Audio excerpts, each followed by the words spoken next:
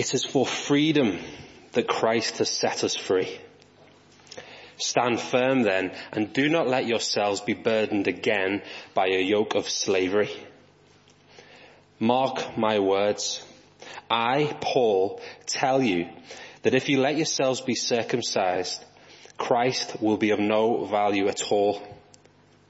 Again, I declare to every man who lets himself be circumcised that he is required to obey the whole law. You who are trying to be justified by the law have been alienated from Christ. You have fallen away from grace. For through the Spirit we eagerly await, by faith, the righteousness for which we hope. For in Christ Jesus, neither circumcision nor uncircumcision has any value. The only thing that counts is faith, expressing itself through love. You are running a good race. Who cut in on you to keep you from obeying the truth? That kind of persuasion does not come from the one who calls you. A little yeast works through the whole batch of dough. I am confident in the Lord that you will take no other view.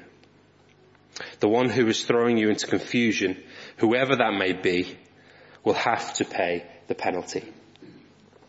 Brothers and sisters, if I am still preaching circumcision, why am I still being persecuted?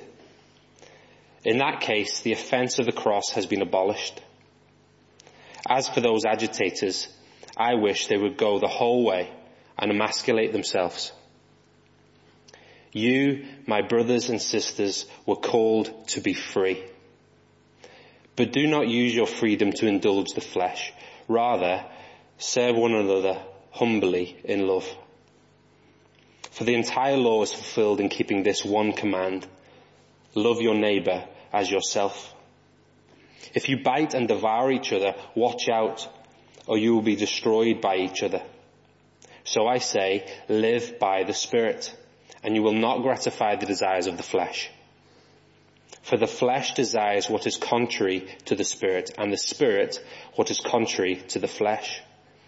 They are in conflict with each other, so that you are not to do whatever you want. But if you are led by the Spirit, you are not under the law.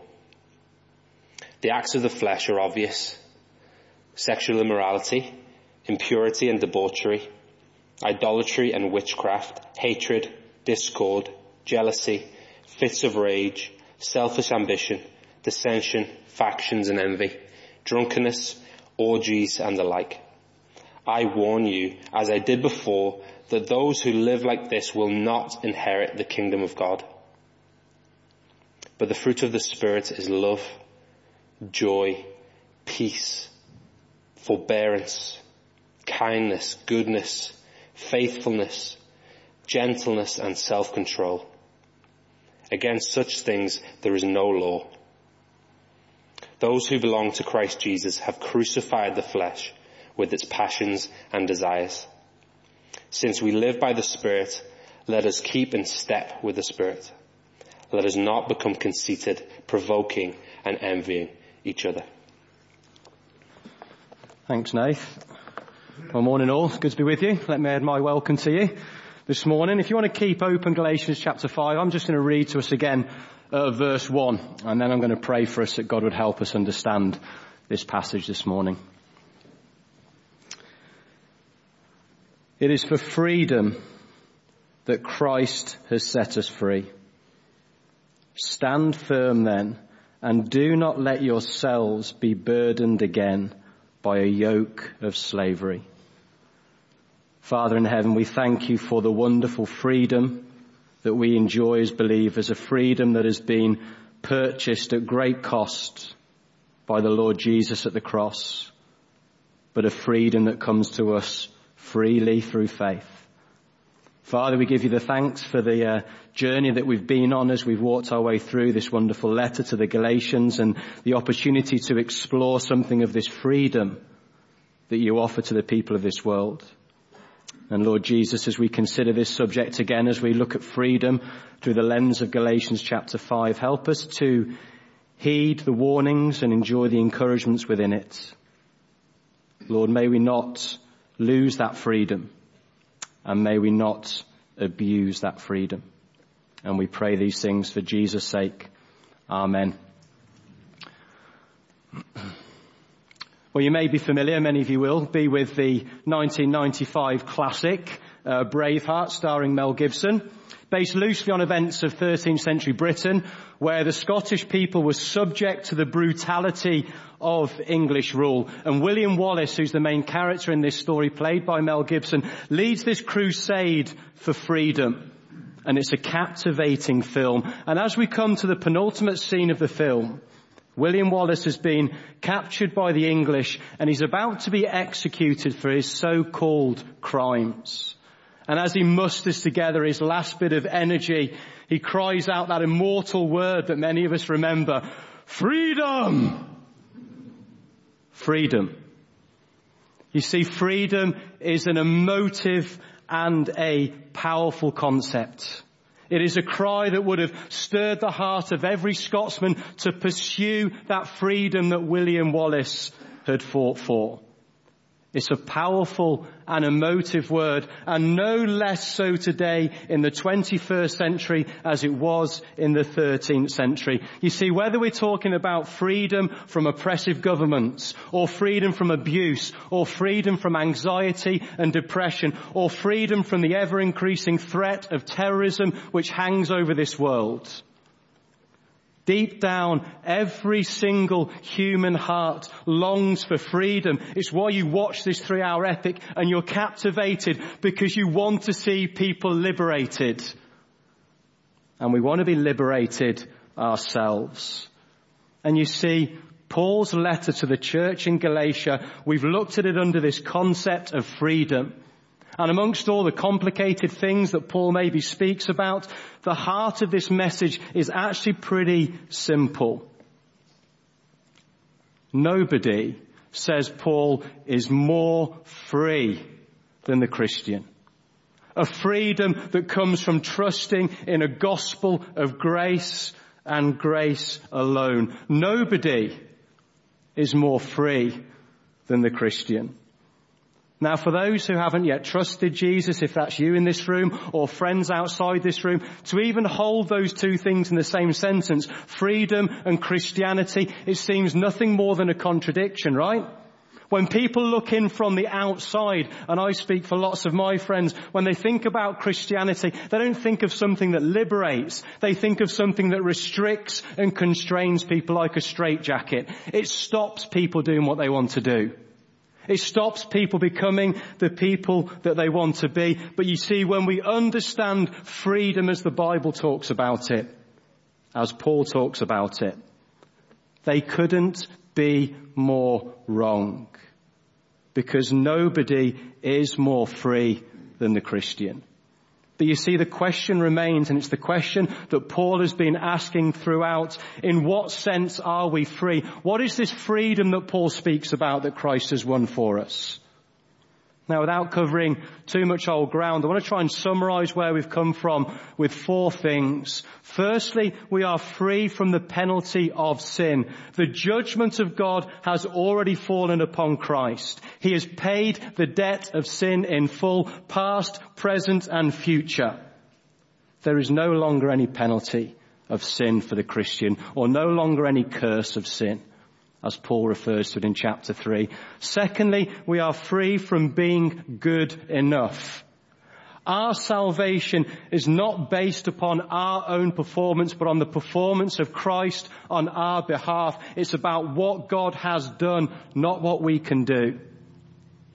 And thirdly, we saw last week, we've been freed from slavery to false gods to pursue and to love and to follow and to be satisfied in the one true living God. And then as we move on to the second half of chapter 5 later in our time this morning, we'll see that the gospel of grace has freed us from the ruling power of sin. It has freed us to love and to live as God intends. You see, when you look at freedom through that lens, through the lens of the gospel, freedom is a quite beautiful thing, isn't it? And Paul says nobody is more free than the Christian. And this morning, there's going to be two headings under the headline there of freedom. Don't lose your freedom. Two warnings almost. First half of chapter 5, Paul says, don't lose that freedom which Christ has won for you. And secondly, don't abuse that freedom which we enjoy as Christians. So firstly, let us turn our attention to that first challenge in verse 1 again. Don't lose your freedom. It's a verse that's come up a number of times already in our journey through Galatians, but let me read it again. It is for freedom that Christ has set us free. Stand firm then, and do not let yourselves be burdened again by a yoke of slavery. Christ has set us free already. We're free. And Paul says, stand firm then. Do not budge. Do not move from that gospel of grace, all that God has done in Christ. Don't let yourselves be burdened again. Don't go back to a life of slavery. Don't go back to the law that captured you by adding things to Jesus, because it will ultimately take away your freedom. It will weigh you down and it will crush you. And you see in verse 2 to 4, we see the presenting issue for the Galatian church. The one big thing they were in danger of adding to the gospel of grace was the Old Testament rite of circumcision. Have a look at verse 2 to 4 and listen to how serious Paul is. Listen to the strength of his language. Mark my words, he says. Listen and listen very carefully, Galatian church, to what I've got to say. I, Paul, tell you that if you let yourselves be circumcised, Christ will be of no value to you at all. Zero value. Again, I declare to every man who lets himself be circumcised that he is required to obey the whole law. You who are trying to be justified by the law have been alienated from Christ. You have fallen away from grace. Galatian church, says Paul, if you add circumcision to the gospel of grace, you're in danger of losing your freedom in Christ. And you see, to appreciate why this was such a big issue, we've got to understand circumcision in the Old Testament context, because circumcision was way more than a minor surgical procedure. To put it bluntly, it was way more than chopping off your foreskin. Circumcision was the Old Testament badge of membership to belong to God's covenant people. It was the mark of being a true child of God. And you see what was happening? These Galatian Christians, they'd started well. Have a look down at verse 7 of chapter 5. You were running a good race, says Paul. You started well. Who cut in on you to keep you from obeying the truth? You began by trusting in Jesus and Jesus alone, but these Jewish legalists, these false teachers have cut in on you, and they are persuading you to add to the gospel of grace with circumcision. If you really want to belong, Jesus is a good start, they're saying. Well done, Jesus, good start, but if you really want to belong, if you really want to be secure, if you want to be a real child of God, then you must add circumcision. That will complete you as a Christian believer. It's gospel plus. It's gospel plus circumcision. It's gospel plus works of the law. It's gospel plus my own human efforts, which of course is actually gospel minus. Because whenever you add anything to the work of Christ, you are just taking away from what he has done. You are saying that the work of the Lord Jesus was incomplete. It is not sufficient. I must add something to finish what Jesus has started. Which totally demeans the work of Christ on the cross, doesn't it? That the Lord Jesus would suffer as he did. He would bear our sin upon his shoulders on the cross. And for us to say, Jesus, that's not enough. I must add something to what you have done to complete what you could not finish. It is totally demeaning to the work of the gospel. And Paul's point throughout this letter, and I'm not ashamed to say it again, if you're bored of it, I'm not sorry, because he keeps saying, Jesus is enough. The gospel of grace is all that we need. You remember the words of Jesus on the cross in his dying breath? It is finished, complete, done. Not 90% done and I'll add my 10%, or 99% I'll add 1%, or 99.99999% and I'll add my little bit. No, it's done. It's all done. And the song Amazing Grace, it captures that truth wonderfully, doesn't it? Through many dangers, toils and snares, I have already come. 'Tis grace that brought me safe thus far, and grace will lead me home. It's all grace. Grace at the beginning, grace all the way through, and grace will take me across the finish line into heaven. It is all the grace of God. Look how the apostle summarizes it in verse 6, look. For in Christ Jesus, neither circumcision nor uncircumcision has any value. The only thing that counts is faith expressing itself through love. On that final day when we stand before God in heaven, outward signs, outward marks, outward associations will be meaningless. The Lord Jesus will look at your heart and he will check for faith. Have you trusted in Jesus and Jesus alone? A faith that then will express itself in love. And you see, before we move on to our second point, I do want to dwell here and try and apply this. Because you see, what is the challenge from this for us today?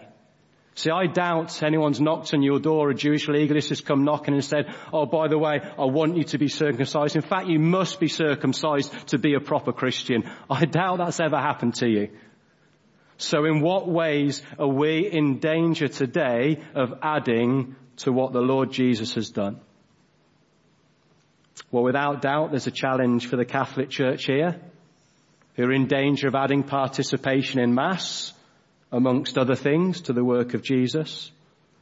But I'd like to put before you another scenario this morning, which will probably come a little bit closer to home. Here's the scenario. Imagine you leave here this afternoon, and you have a really bad week following Jesus. You slip up again and again, you fall again and again into the same habitual sin. What will you do? How will you respond? You see, after that initial hiding, which I think we all do, it's been there since Genesis 3, we hide immediately because of our sin. I think our natural tendency then is to try and work our way back into God's good books, rather than simply say sorry and enjoy the freedom that comes with all forgiving grace. Something in our subconscious thinks, I've got to sort of make a bit of amends. I'm going to have to follow up that bad week with a good week. If God's really going to be pleased with me, if I'm really going to receive the Lord's favor, I've got to sort of readdress things a little bit, haven't I? I've got to weigh things up a little bit again in my favor. It's gospel plus. Because you see, the wonder of grace is however good or however bad my week has been, however much I have messed up outwardly, if there is genuine faith in my heart, I am fully forgiven. The full penalty for sin has been paid and I am clothed in the righteousness of Christ. God looks at me through the lens of what Jesus has done and he sees nothing wrong because Christ has already paid it. Romans 8 verse 1 and 2, Paul picks up on the same theme and summarizes brilliantly for us, doesn't he? Therefore there is now. What a precious word that is, now. Right now. However rebellious your last week has been, however wayward you have been, there is therefore now no condemnation for those in Christ Jesus. Because through Christ Jesus, the law of the Spirit of life has set us free from the law of sin and death. So when we do mess up, and we will, firstly, don't hide from God. And secondly, don't try and make amends in any small way. Enjoy the freedom that comes with grace. Know that it has been done already. The first thing Paul has to say here is don't lose your freedom by adding to the gospel of grace. But the second thing Paul goes on to say is don't abuse your freedom. Don't lose your freedom and don't abuse your freedom. Have a look at verse 13 and 14. You, my brothers and sisters, were called to be free. But do not use your freedom to indulge the flesh. Don't abuse what Christ has won for you. Rather, serve one another humbly in love. For the entire law is fulfilled in keeping this one command: love your neighbour as yourself. I remember a few years ago being on a school mission with Christians in Sport, and we were in an organised sixth form debate up in the common room, and it got onto this subject of grace and forgiveness, and I was in a conversation with one of the girls in the common room, and you could see her processing what this meant. And she's like, okay, so you're telling me, Wellesley, if I trust in what Jesus has done on the cross, fully forgiven, past, present, future, that means I can live how I want, right? Means I can do what I want. And I said, you know what? Yeah. That's grace. But of course, when you accept grace, when you understand what Jesus has done, the Holy Spirit comes to live in your heart and He changes you. Your desires, your passions, your loves, your dreams. He changes everything. And you now want to live in a way that pleases God. You see, Christian freedom doesn't mean you're free to do whatever you want to do. It means you've been freed wonderfully from the bondage of sin to live a life for the glory of God. You've been freed to love. And that's Paul's point in verse 13 and 14. Don't abuse your freedom, but use your freedom to love and to live as God intends. Which of course is easy to say, right? But the Christian life says it's much harder to love and to live in the way that God intends. Hence Mark's question at the beginning. Life, of course, is a battle. You see, one thing that we're not free from is the influence of sin.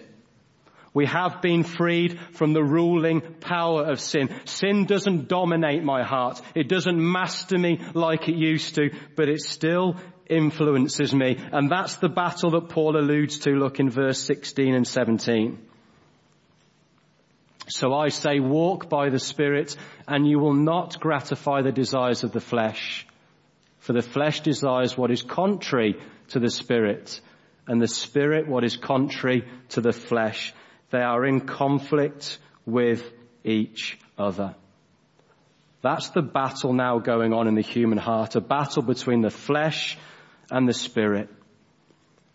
Imagine for a moment that the human heart is a boxing ring. Before you were converted, if you're a Christian here this morning, there was only one fighter in the heart of the human ring, and Paul calls it the flesh. We were mastered and we were dominated by the flesh. And have a look down at verse 19 to 21 to see what the flesh is like, because it is a horrible master. The acts of the flesh are obvious. Sexual immorality, impurity, debauchery, idolatry and witchcraft, hatred, discord, jealousy, fits of rage, selfish ambition, dissensions, factions and envy, drunkenness, orgies, and the like. That's what our hearts are like before Christ intervenes. You see, when the world says you become a Christian, you lose your freedom. That's what freedom is like without Christ. You're not free from anything. You're ruled by the power of indwelling sin. You're anything but free if you haven't trusted Christ tonight. But you see, the moment we trust in Jesus, we are perfectly and fully forgiven, and the Holy Spirit comes flooding into the heart of the believer, giving us a new power to live the Christian life. Look on the screen. There is now a new champion in the heart of the human ring. And that, of course, is the moment the conflict really begins, right? Before you trust Christ, there is no conflict. We just go the way of the flesh again and again and again.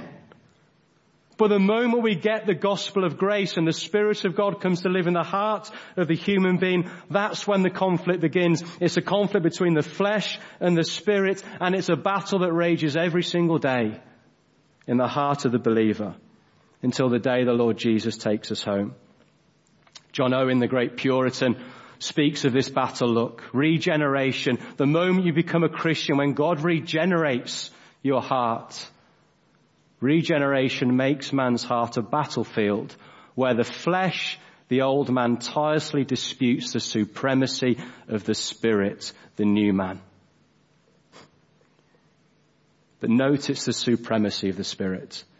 Because here's the wonderful truth of the gospel. We're not talking about a fight where we're not sure about the outcome. We're not talking about two equal powers. The wonderful truth is the Spirit of God is winning day by day in the human heart, delivering punch after punch after punch and destroying the flesh that is within us.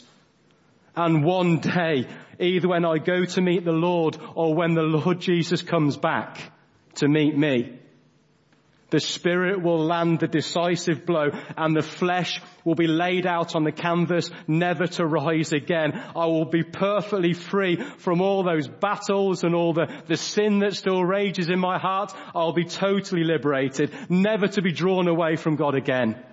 Never to do anything but to love and enjoy the freedom that Christ has won for us. But until that day arrives, Paul says, don't miss this. It is a battle. The power of sin has been defeated, but it's still an influence in my heart and your heart. And it's capable of landing a little blow that will make us stagger sometimes in the Christian life. The pull of the flesh remains strong. John Piper asked the question, how can the Christian life be described as both a battle and a rest? Because it is, isn't it?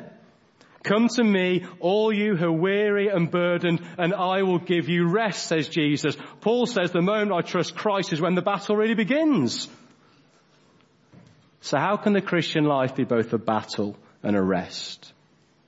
Well, Piper says it's actually pretty simple. The greatest battle in the Christian life is to rest in the right place.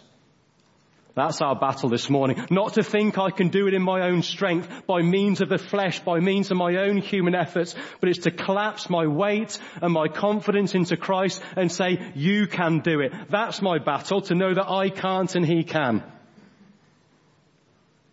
And it's the battle that's going on every single day. That Jesus has done it all and His Spirit comes to live in me, to transform me and you into the likeness of Christ. You can see that by the language Paul uses throughout.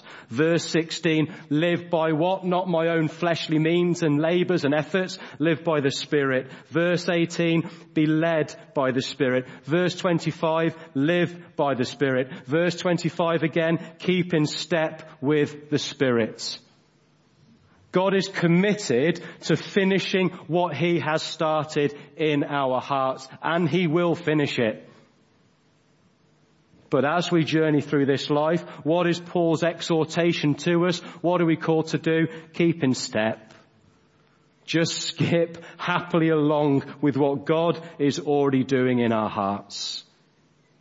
And as we do that, look at what He's producing in our lives. It's where we began our time together, isn't it? But the fruit of the Spirit, it's not an act, it's not mine, it's a fruit of God's work in my heart. The fruit of the Spirit is love, joy, peace, patience, kindness, goodness, faithfulness, gentleness, and self-control. Oh, what a beautiful list. Lay the fruits of the Spirit next to the acts of the flesh. What do you want to be characterized by? Because Paul says the life of freedom that Christ has won for us is a life filled with the Spirit to bear the fruit and the likeness of Christ. That's the list that I want to be marked by, right? And that's the life of freedom that Paul talks about. And notice that it's singular and not plural. Fruit of the Spirit, not fruits. It's not that I pick and choose, like going to a fruit bowl, I'll have an apple, I'll have a banana, I'll have the fruit of love, or the fruit of patience, or the fruit of kindness. When you have the fruit of the Spirit, you have all the characteristics of Christ. Of course we will struggle in some areas more than others, and you would pray for God's grace to grow us in those areas. But when you have the Spirit, you have all the fullness of Christ. God is living within us, and he says, don't abuse that freedom. Don't live in contrary to what God is doing in your heart, but keep in step with the Spirit. Let me finish with a little illustration. Imagine this balloon represents the human life, and a fully inflated balloon represents a fully fruitful Christian life that Paul speaks of in verse 22 and 23. Here's what the Jewish legalists were saying. The false teachers in Galatia were advocating an outward way of fruitfulness, outward law, outward signs, outward means, outward effort. It's like trying to pull the balloon into shape from the outside. That's what the law tries to do. You can't do it, right? You cannot pull the balloon into shape from the outside. It's impossible. Galatians 5 verse 1, you will lose your freedom. It will weigh you down. It will burden you. It will crush you because it's impossible. Paul says there is another way. And it's by trusting in what Jesus has done and by the power of the Spirit within. Because when the Spirit of God comes to live inside the believer,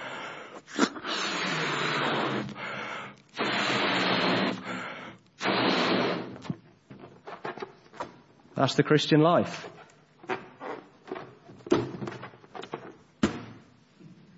You cannot do it from the outside. The law will never succeed. It cannot succeed. But God has done it for you. Jesus died to bring full forgiveness, and he comes in to live within us the full power and resources of heaven to change us from within. We're not just free from the penalty of sin. We're free from the ruling power of sin as the Lord Jesus transforms us from within. So let me leave you for a minute with the two headlines there on the screen, to ponder in your own hearts and the exhortation that Paul leaves with us. Since we live by the Spirit, let us keep in step with the Spirit. Don't lose your freedom by adding to the gospel of grace, and don't abuse your freedom, but keep in step with what God is doing in your hearts. Take a minute, and then we're going to have some time together to share in communion together.